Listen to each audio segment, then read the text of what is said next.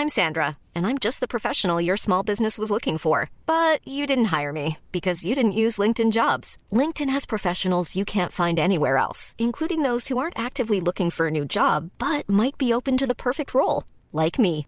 In a given month, over 70% of LinkedIn users don't visit other leading job sites. So if you're not looking on LinkedIn, you'll miss out on great candidates like Sandra. Start hiring professionals like a professional. Post your free job on linkedin.com/people today. Here's a cool fact. A crocodile can't stick out its tongue. Another cool fact, you can get short-term health insurance for a month or just under a year in some states. United Healthcare short-term insurance plans are designed for people who are between jobs, coming off their parents' plan, or turning a side hustle into a full-time gig. Underwritten by Golden Rule Insurance Company, they offer flexible, budget-friendly coverage with access to a nationwide network of doctors and hospitals. Get more cool facts about United Healthcare short-term plans at uh1.com. This is Eat, Sleep, Work, Repeat, a weekly podcast on happiness and work culture. Hello there, it's Bruce Daisley. Sorry there wasn't an episode last week, and it was fully my intention to do one. I was away. I was away in Beirut, actually. When I first told my dad I was going to Beirut, he laughed hysterically for about a minute. He has been known to respond like that when I've been in boots. But yeah, I was in Beirut last week. I was staying, if you're interested, I was staying in the Smallville Hotel in Badaro. Fantastic, very reasonably priced, brilliant hotel. And of course, it's become my favourite hotel based on a 2000 TV franchise, which I know is going to be tough for fans of the Dawson's Creek in Hemel Hempstead to hear. Great time in Beirut. Would strongly recommend it for traffic enthusiasts. It was just too noisy. I tried to record. It was just too noisy last week. So there you go. A few things. If you're on the new Apple Podcasts app, and that app's good, isn't it? It's massively improved. If you're on that and you're listening there, if you see the tab that says see more episodes, if you click on that, slide down the page, go on, do it now, and you'll see the opportunity to give a star rating.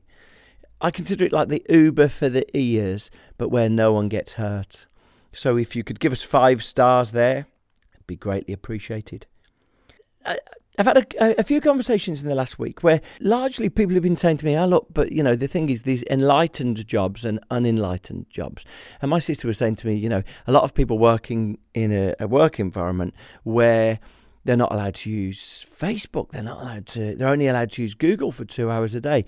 And all of the stuff that you're talking about here, Bruce, it's all very nice, but it's sort of like first world problems. It's like affluenza. It's just, you know, the sort of the luxuries of the super fortunate. And look, when we created the New Work Manifesto, myself and Sutard were thinking about those things. There's things in that manifesto, and you'll find it on the website, eatsleepworkrepeat.fm. There's things in that manifesto which are very much intended for anyone to do. You know, things like take back your lunch, things like operating a digital Sabbath at the weekend, optimising for laughing in an office. I don't think any of those things are the reserve of those who've got a wonderful job in an enlightened company. However, if you do have a perspective on those jobs, I'd love to hear from you. I was chatting to someone who worked at an insurance company 2 weeks ago, and she was saying how the insurance sector had been shaken up by a company that had radically changed their own working practices. Look, I think this can happen anywhere, but I want to hear your views. Here's what we've got coming up. In 2 weeks' time, I'm running an event which is called Culture 2.0, and I'm doing that with Sutard. So some of the episodes, probably through November and December, will be transcripts and shows recorded there. So some good content coming there. What you're going to find over the next few weeks is some of the continuing journey into the science and the neuroscience of work culture, and really sort of an interesting exploration of the brain. And obviously the brain is our tool of work. And so just optimizing the brain seems to really critical. And so you're going to hear from Emma Seppala, who's a professor at Stanford University. You're going to hear from Dan Cable, who is from London Business School. And we've just got a whole load of episodes where we're going to be exploring the work of people like Jack Pansep, Barbara Fredrickson. We're just exploring the sort of the neuroscience of how our minds work. So that's coming up. Today's episode I've brought it forwards because since I read Cal Newport's Deep Work, I've really thought about it continuously. And so consequently, based on that, I just thought it'd be worth having this as a context for the rest of the show. In the preview episode 2 weeks ago, I shared the fact that Cal Newport says that we'll look at this time in history and we'll laugh at how spectacularly unproductive it was. And as I mentioned in the first episode of Series 2, there's been something called the productivity paradox in the last few years, where output, the amount that all of us produce hasn't gone up. So we're working harder to no avail. Cal is pretty clear that there's a lot of enemies to getting things done. Meetings, interruptions, email. I'm not sure that bosses set out to create these things, but in an environment where all of us have got targets, all of us have got objectives, bosses' fear often permeates the behaviours that we're expected to do. When a boss says, "Where is everyone?" it's not because they're just a malign individual desperate to have everyone in front of them, but it's often their own fear that they're expected to deliver, and if their team appear like they're slacking, then actually that's going to prevent the boss. Fear permeates the office far more than we think. It's back to that episode in season 1 where Jodie Thompson from Work Sucks, she said that once you take away the sludging, the sort of the questioning, where were you, where are you, where you're going, then actually you can get on with the truth, the true substance of work. As Cal Newport says, no one is having these discussions. So he said pretty much when it comes to sort of deep work, his thoughts, even though you're going to listen to them and go, yeah, to some extent that's logical, they're heretical based on what's happening right now. We sort of celebrate this non-science nonsense about how work works. So for example, I saw something, Mark Zuckerberg was celebrating their new building. And he said, this is the biggest open plan space in the world. And that's weird, isn't it? Because we tell ourselves that companies are data-based and evidence-based, and they look at the data on things. There's no evidence whatsoever for open plan offices. The worst thing about open plan offices is they're actually less collaborative, they're less discursive. People tend to have fewer chance encounters with other people. Why? Because they're heads down with headphones on, trying to combat the noise. So it's fascinating when you hear the people who claim to be data-driven say such nonsense about work. Actually, our instincts, our bosses' instincts about work, are as much shaped by what they see in drama and TV as that happens in real life. Most people in an open plan environment are sort of battling through these distractions and disruptions, just trying to get things done. We don't look at the evidence of that. I mean, have a look at your office today at 3 p.m. I suspect there'll be a whole load of people frowning into their emails wearing headphones. That's a new office environment, and the intention of the New Work Manifesto is, can we listen to the likes of Cal Newport and help shape a better work? So that's why I'm going into today's episode here. What Cal Newport says is, he says there's two things important to thrive in today's work environment. The first is to master hard things quickly. Okay. And the second is to produce at an elite level. And if you can master things quickly and produce at an elite level, you'll thrive in the modern work environment. He says the challenge of the way that offices are constructed now is that we can't get either of those things done. I mean, it's worth saying Cal is extraordinarily productive. He's written 5 books. He's a tenured professor at the age of 35, which is a massive achievement. He practices what he preaches. He's a real productivity expert. I think one of the things that you need to have context of is the idea of switching costs. The idea that when we change the activities our brains are working on, it actually slows our brain down. And you hear various things in books about that, about it slows your brain down more than 2 drinks or more than smoking marijuana. Task switching is a bit like global warming. You'll struggle to find a scientist who disagrees with it. Cal's point is that good things in life require focus. Achieving things require focus. Modern offices don't have focus, so we need to change them. Right. So far, so clear. The Economist called deep work the killer app of the knowledge economy. Cal Newport prioritises concentration, prioritises undisturbed thought. I think the reason why this is so brilliant for me and why I've thought about it so much is he gives 4 methodologies to achieve deep work. And some of them are not going to work for everyone. I suspect your boss won't allow you to go off and live in a log cabin for 3 months. But there are 4 methodologies. If you are interested at the end, I've put a transcript of the show on the website. I've also linked to the 4 methodologies. And there's also a rather charming video of a guy who tried out the four methodologies and he reports back on his success. For me, this is one of the most usable ways that we can understand how work is going to evolve. As I say, Cal Newport says in 15 years we won't be working like how we're working now. And I think his approaches are probably the closest we've got to imagining the future. Here's Cal. I wonder if we could kick off. We're going to go into the concept of deep work and then how to take advantage of it. But deep work seems to be sort of following very much in the footsteps of the guy who came up with the idea of flow, Mihaly Csikszentmihalyi. Could you talk through the concept of deep work? Deep work, it's my term for the activity of focusing without distraction on a cognitively demanding task. So it's a sort of a new term for a very old activity, which is giving something very intense concentration. I like to isolate this activity and say in a knowledge economy in particular, it's actually becoming increasingly valuable for a number of reasons. So this ability to focus intensely is becoming increasingly valuable at the same time that it looks like it's also becoming increasingly rare. So this is sort of the core mismatch on which my thinking on this topic lies, is this idea that we have a skill becoming more valuable at the same time that's becoming more rare. That means that if you're one of the few to develop it, you are going to have a huge competitive advantage. So I am a big deep work booster. I think The Economist used the term deep work is the killer app of the knowledge economy, which I think is a great way of summarizing my thinking on it.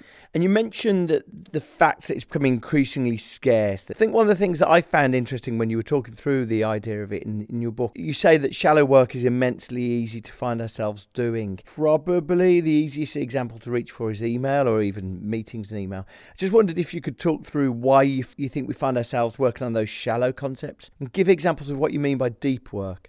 So for something to count as deep work, it requires intense, unbroken conversation, and it has to be something that is pushing your cognitive capacity towards its limit. So for example, if you're a developer writing computer code, intensely concentrating your code, that's deep work. If you're a writer trying to write something new, that's deep work. If you are a marketer in this sort of quintessential Mad Men scene of staring there and trying to come up with, this is the new branding message, that would be deep work. Trying to come up with a new business strategy that makes sense of complicated metrics and indicators to try to figure out what should our company do going forward. All of these are examples of deep work.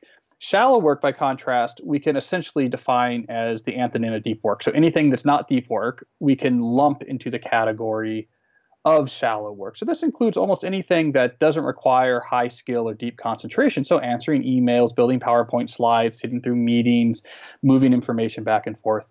This is shallow work. My contention is that we are spending way too much time on the shallow work and not nearly enough time on the deep work as we come into this new century, as we come into the digital knowledge work era for the first time. We have a mismatch of what we're focusing on. One thing you mentioned is deep work's going to increase in value. And we hear this continual discussion about automation of jobs, how the easiest jobs are going to be automated. The level of cognitive power that deep work requires means that it's going to be the sort of work that's going to have the highest value, maybe the only sort of work that's enduring. Is that right?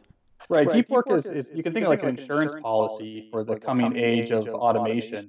It really gives you two advantages with the changes that are happening in our economy.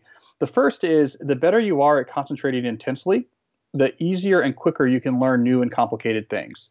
So this is going to be vital for staying important and valued in the economy, that you can keep up with the ever-changing systems and ideas. You can see where the value is and where you can jump in and learn those new ideas and systems. If you're comfortable concentrating intensely, you can do that easily. If you're uncomfortable with intense concentration, you're going to get left behind. The second advantage of deep work is that when you're working with intense concentration, you produce higher quality output in less time than if you instead try to tackle these tasks with less concentration, more disruption, and more distraction. So again, as the economy gets more competitive, as there's going to be more definitive gap between the winners and losers in the sort of automated high-tech economy, being able to produce at an elite level, which is what deep work allows you to do, is going to be a key competitive advantage. So it's an important skill now that's about to become much more important, especially in knowledge work. I suspect a lot of people, though, are finding themselves with the 10 years of email on our phones and 10 years of smartphone and finding our attention is atrophied. So the challenge is sort of to achieve any level of deep work is already difficult, but then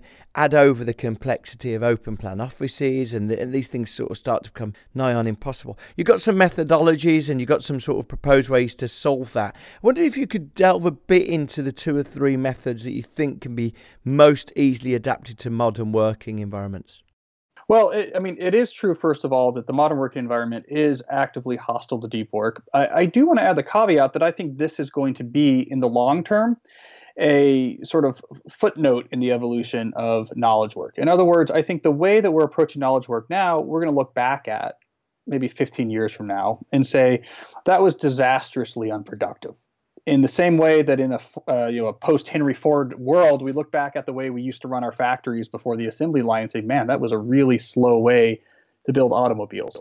So as a foundation to this conversation, this is my conjecture. If you look at any new economic technological revolution, so any time that revolutions in technology dramatically changes the economic landscape, what you see is this pattern of, at first, when we're first trying to understand these new technologies and these new industries, we tend to gravitate towards things that are easy and convenient. It's too intimidating to try to tackle everything that's new about this new segment of the economy at first. And then over time, we get more sophisticated. That's what happened with the Industrial Revolution. I think that's exactly what's going to happen with knowledge work. The very easiest thing we could do with the advent of front office computer networks, so email and Slack and the ability to move information around real easily, the very easiest reaction to that was just, let's plug everyone in to this hyperactive hive mind. Let's give everyone an email address that's attached to their name. Let's give everyone a Slack channel and just sort of rock and roll,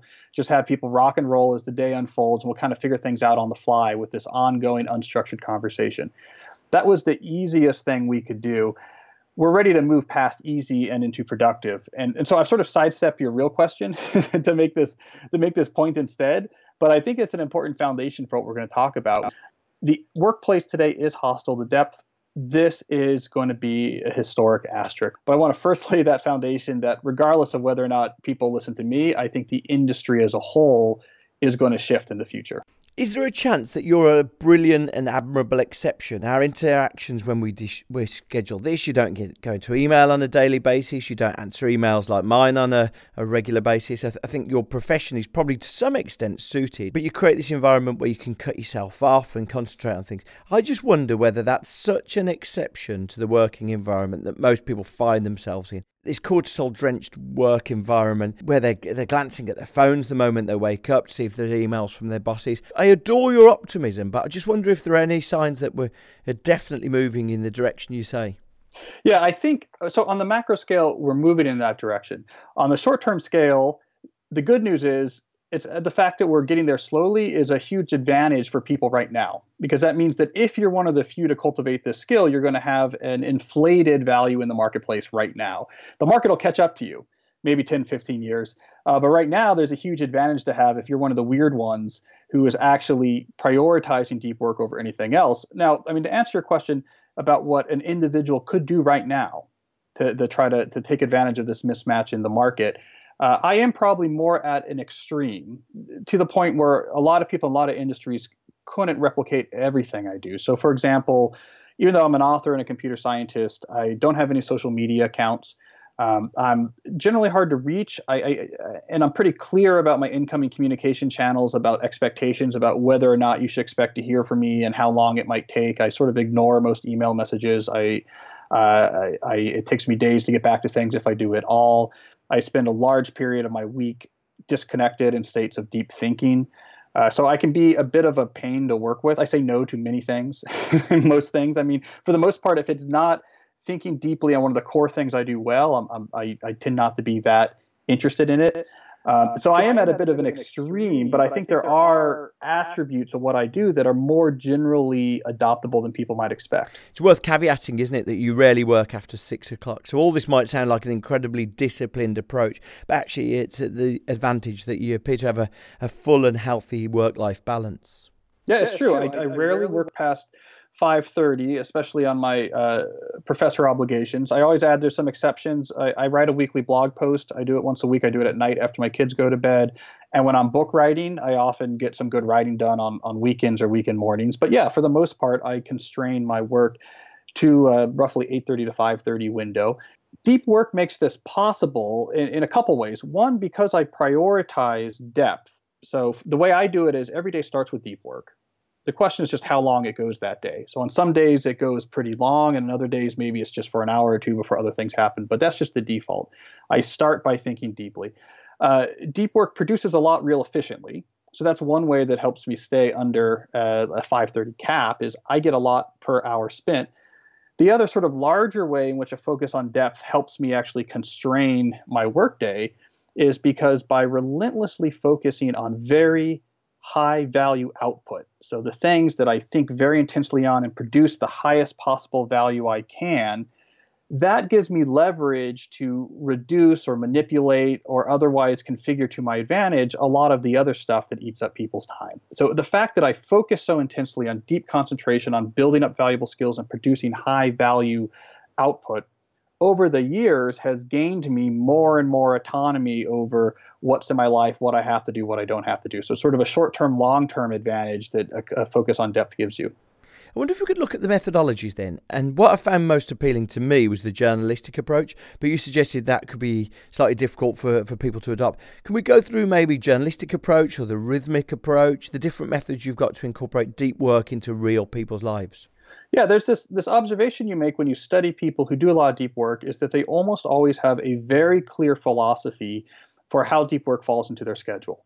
Right. So there's different philosophies that work better for different people in different situations, but they almost always can tell you very clearly, this is how I integrate deep work into my schedule. So in my book, I talk about 4 different philosophies I came across in studying deep workers. So you have at sort of one extreme, the monastic philosophy of scheduling deep work, which is essentially all I do is deep work and try not to do anything else. This is generally not applicable to most people. Most people have non-deep responsibilities they have to do if they're going to make a living or keep their job, but you do see it come up often, typically in professional fiction writers, for example, where they sometimes can build this life where they essentially try to eliminate anything but deep work from their workday, just focus deeply on producing high-value output. Another philosophy that you see then is kind of a little bit more on the realistic spectrum is the bimodal philosophy. This is people who have huge phase shifts in the type of work they do. So either they're doing no deep work at all, or they're in a phase in which they're doing exclusively deep work for 1, 2, 3, maybe 4 days in a row. So they go back and forth between I'm here, I'm available, I'm plugged in like a normal person, and then I'm off the grid for 3 days. I'm off the grid for 2 days. The classical example of that I gave in my book was Carl Jung, the famous early 20th century psychologist and thinker. He built this stone tower in the countryside outside of Zurich. So either he was in Zurich, drinking coffee with Freud and seeing patients and going to lectures and doing all the sort of early 20th century version of the hyper-connected life, or he was in his meditation room in a stone tower with no electricity or running water, just thinking deeply. A more modern example is the professor and author Adam Grant, who told me how he does something similar with his research. He's either very available or out of office responder on his email, and he's gone for 3 days working on research. He goes back and forth. Then briefly, as we go closer to the sort of less intrusive spectrum, you get the sort of rhythmic philosophy, which I think is the most common I see among professionals, which is set times on set days where you always do deep work, you don't think about it. So for some people, it's first thing in the morning every day. For other people, maybe it's Tuesday afternoon and Thursday afternoons, whatever it is that works. I'm starting to see more entrepreneurs, especially CEOs of small startups, doing what I call the monk mode morning, where they say, as far as anyone's concerned, I'm reachable starting at 11 a.m. or noon. And, I never am available for meetings. I'm never going to answer an email. I'm never going to answer the phone before it. And their whole organization just adapts to this idea that the first part of the day is depth day. The second part of the day is for other things. And the final one, as you mentioned, is the journalistic philosophy, which is where you in essence tackle each week as it comes and say, when this week am I going to do my deep work? And it could vary from week to week. This one can be a little bit dangerous if you don't have a lot of scheduling discipline, however, because if it's not something that's set in stone way in advance, people have a tendency to say, well, you know what, this week's pretty busy. maybe I just don't have time for deep work. So those were the four philosophies that come up pretty often if you study deep workers. You say at the end of the book that a deep life is the best life you can lead. You say that success comes from scheduling every minute of your day. If you have an approximate schedule of what you want to accomplish, it seems that your productivity, and using you and Adam Grant are perfect examples, your productivity and your output goes up considerably. The conclusion I scribbled down when I was trying to work out how you could adopt this was the example you gave there, actually. I don't think you included it in the book, but the idea that maybe there's an acceptance before 11 a.m. that we accomplish 2 hours of deep work before we then embark on the interactions and meetings and emails. Have you seen much evidence of people doing that? Yeah, it's starting to become more common. What they're figuring out, which I think is an important point, is that if you have a lot of demands on your time and attention, which a lot of people in business do, there's a lot, you have meetings and phone calls and interviews and coffees, and there's a lot of demand on your time and attention.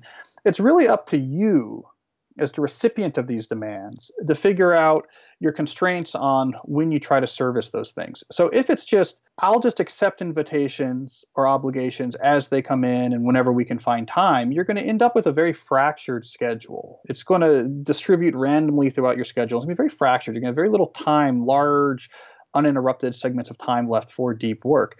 On the other hand, if you had constraints, so maybe you do the monk mode morning, or if you're like me, I have there's certain times in the week I know in advance where I'm going to schedule meetings and interviews. When these requests come in, you can shunt them towards these periods that you've already set aside for it. The people who are actually making the requests don't know, right? They're just used to like, hey, can we have a meeting or whatever? And you say, yeah, how about XYZ? They don't need to know about what the bumpers are there, what the heuristic or background scheduling structure is. But on your end, it can give you much more control over your time and attention. So this idea of consolidating or batching interruption and distraction and meeting things that segment your time into smaller parts of your week is an incredibly powerful idea that I'm seeing pick up more and more traction. The interesting thing is the unexpected consequence of these hacks, these solutions that people have. It strikes me that any time we see an example where people push back against the immediacy, the urgency of email, they tend to find, firstly, the email yields to that pushback. Secondly, they sort of achieve a state of greater happiness. One of the things I've read is that the single best thing that people can do is turn off the notifications on their emails on their devices. Because the removal of those punctuations, of those interruptions on their own, that simple hack achieves an improvement in our mental well-being. You gave examples of the Boston Consulting Group, who took a day's pause from digital communication. They took a pause in the evenings as well. It seems like every time we push back, email actually yields far more than we expect. One of the important conclusions from that study at BCG, which was done by Leslie Perlow at the Harvard Business School, is that she found that the Boston Consulting Group, as well as many other organizations that she talked to and worked at, had these cultures of connectivity that were essentially arbitrary. No one ever sat down and said, what we need here at our organization is faster response time, more availability for communication. We need people 24 hours a day to be able to answer emails right away. No one ever sat down and said, this would be good. This is going to make us more profitable. This is what we want. She actually documented this emergent, unguided process by which these cultures arise within these organizations without any sort of guidance or intention. So what she found was that because they were emergent and unguided and without intention, they're much more malleable than people would expect. And I've seen this a lot in my own work when I work with people to help, say, negotiate or work with their boss or supervisor about what role deep work should play in their schedule and how the company or organization can support that, is that a lot of people feel like these cultures of constant availability and communication are entrenched and will never change. And when they start to push back a little bit or discuss it or say, what can we do instead, they turn out to be incredibly malleable. These are not as strong or fundamental as people believe. It's often emergent. No one ever decided this is a good way to work. And the good news is that means that you can push them around and try out a lot more new configurations than people actually expect right now. One thing I've really noticed that organisations more than ever before become their leader. So if you've got this enlightened pattern of communication and behaviour at the organisation, it tends to permeate the whole organisation far quicker than ever before. If you've got this really stressed, demanding individual who works all weekend, then that can percolate across the whole company. So hopefully your thinking, and their book's been an incredible success, hopefully your thinking will start reaching the upper echelons of more organisations. I'm hoping so too. I'm already starting to see some of these results where you'll hear from CEOs, for example, where someone will say, "Look, I have to." The story I heard the other day, some CEO was telling me, an employee in a town hall was like, look, I feel obligated. If you send an email, you're the CEO, that I need to respond to this thing right away. And the CEO said, do you really think that I'm, in so many words, that I'm sitting here staring at my inbox, like really worried and desperate for your response to come back? Like, almost certainly I was just clearing some things out because I had some time. Where did you get the idea that it's really important that I hear back from you right away? And so I think when CEOs start talking about this and saying, okay, this is what produces value in our company, and it has very little to do with constant availability on email. That does not bring in more dollars to the door. I think it percolates down. I mean, I've often said, if you put me in charge of Google tomorrow, one of the very first things I would do would say, go to all of the developers and turn off their email addresses. Right? If I'm going to pay a lot of money and try to get 10x code out of world-class programmers, I don't want them distracted by an email from, the birthday party committee and HR that they feel obligated to respond to. You know what? If a lot of people are annoyed because they can't get through to them, great. Let those people be annoyed, because annoyance doesn't hurt the bottom line, but them not being able to produce 10x code does. And I'm hoping we're going to see more of these large shifts as people come around to recognizing that deep work is what produces value for so many of these companies that are just based on human brains creating ex nihilo things that are valuable in the marketplace. Deep work is the key to getting the most value out of that context. Yeah, it's interesting. We don't even use all the available channels open to us. Someone was telling me the other day that he set out on a journey, and he discovered when he got to one of the transfer airports that his meeting had been cancelled. And someone in the office said to him, oh, we emailed you. He said, look, in every possible sense, that's a phone call. Someone just needed to phone him, not email him, and hope that he was going to be on some sort of Wi-Fi connection. We're not even using all the tools that already exist to communicate. I was chatting to another organisation today, and they were saying, if you can get into this place where nothing urgent is communicated on email, then you stop having the need to check it all evening and all day. If you know something urgent is communicated on a phone call or on a text message, at least it changes your requirements to keep pulling your phone out your pocket. You actually hear that hack quite often, or quite successfully, where it makes it very clear, okay, if you need to reach me on something urgent, here is a phone number. For example, you call me at this number, I'll have it. And inevitably, when people do this type of change, they get almost no calls. But it does free them from this urgency. I mean, I often say, here's a very useful thought experiment. If you're trying to think about how to foster more effective work in a knowledge work organization, a very important thought experiment is, what would you do if you weren't allowed to have email addresses associated with people's names? You could still have email, you could still have other electronic technologies. We don't want to get rid of digital computer networks. But let's say you're not allowed to just have, Bruce has an email address with his name that anything can go into. You can have email still that could be associated with projects or certain teams or whatever, but there's no inbox associated with people anymore. Once you start answering that thought experiment, often what people come up with is much more effective and efficient processes that are really focused on producing the most value possible. They're more complicated than just having everyone chatter all day. There's more hard edges. There's more bad things that will occasionally happen. But often the types of things you come up with when you do this thought experiment are way more value producing than what we're doing now. If you couldn't just plug everyone into this constant chatter, how would you structure work? The answer to that question is almost always a better answer than what we're doing now. If you're looking for plump lips that last, you need to know about Juvederm lip fillers. With Juvederm Volbella XC and Juvederm Ultra XC, your lip look, whether it's subtle or bold, can last up to 1 full year with optimal treatment and no additional maintenance. Find a licensed specialist and see if it's right for you at Juvederm.com today. That's JUVEDERM.com. Add fullness to lips in adults over 21 with Juvederm Volbella XC or Juvederm Ultra XC. Do not use if you have severe allergies or a history of severe allergic reactions, or if you're allergic to lidocaine or the proteins used in Juvederm. Tell your doctor if you have a history of scarring or taking medicines that decrease the body's immune response or that can prolong bleeding. Common side effects include injection site redness, swelling, pain, tenderness, firmness, lumps, bumps, bruising, discoloration, or itching. As with all fillers, there's a rare risk of unintentional injection into a blood vessel, which can cause vision abnormalities, blindness, stroke, temporary scabs, or scarring. For full, important safety information, visit Juvederm.com. Hi, I'm Daniel, founder of Pretty Litter. Cats and cat owners deserve better than any old-fashioned litter. That's why I teamed up with scientists and veterinarians to create Pretty Litter. Its innovative crystal formula has superior odor control and weighs up to 80% less than clay litter. Pretty Litter even monitors health by changing colors to help detect early signs of potential illness. It's the world's smartest kitty litter. Go to prettylitter.com and use code ACAST for 20% off your first order and a free cat toy. Terms and conditions apply. See site for details. There's never been a faster or easier way to start your weight loss journey than with PlushCare.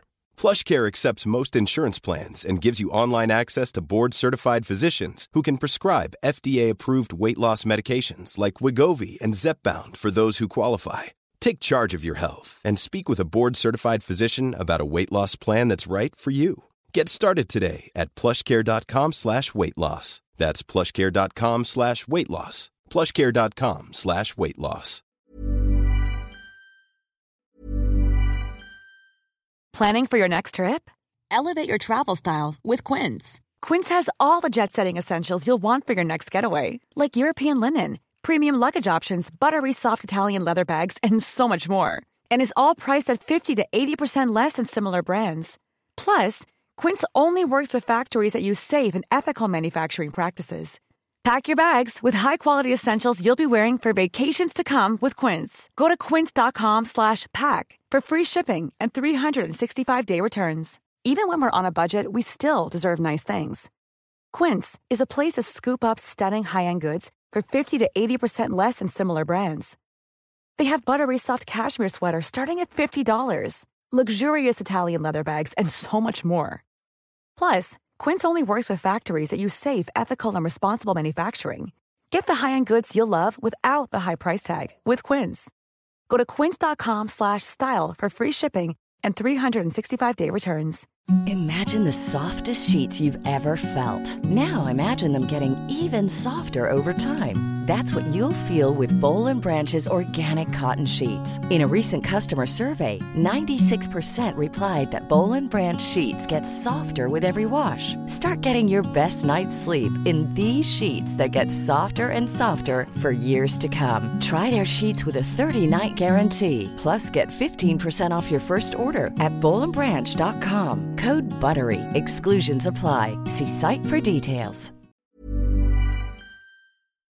I love the Neil Stephenson quote in the book, by the way. The idea that productivity of time is non-linear, as in like the more time you dedicate to something, actually it starts producing more output. Such a brilliant way to capture the benefits of this whole concept. I love this quote. I wish more people would think that way, which is we're so afraid of inconvenience or small bad things happening.